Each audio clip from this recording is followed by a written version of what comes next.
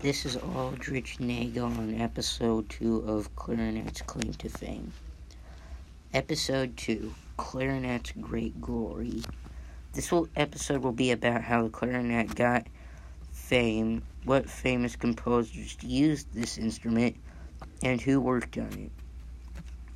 Clarinets got their fame after a long period of only having 2 keys.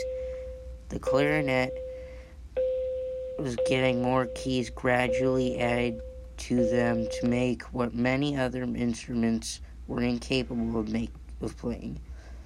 When Bach and Handel were looking for more easier ways to play the melodic tunes, specifically the clarion, that the trumpets were incapable of producing, the clarinet stepped in.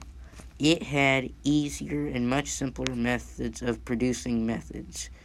So the clarinet was used in operas as a test, where it was a giant hit and success. This caused the number and popularity of the clarinet to increase rapidly. By the 19th century, the clarinet had become one of the most successful and popular instruments to exist. Famous composers from around the globe gave high demands to have these instruments in their works.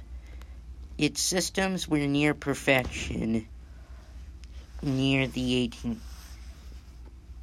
19th century, when the Bohème and the possible Hör system was added to the clarinet to improve it and give it a better tune, perfecting it and only skyrocketing its popularity.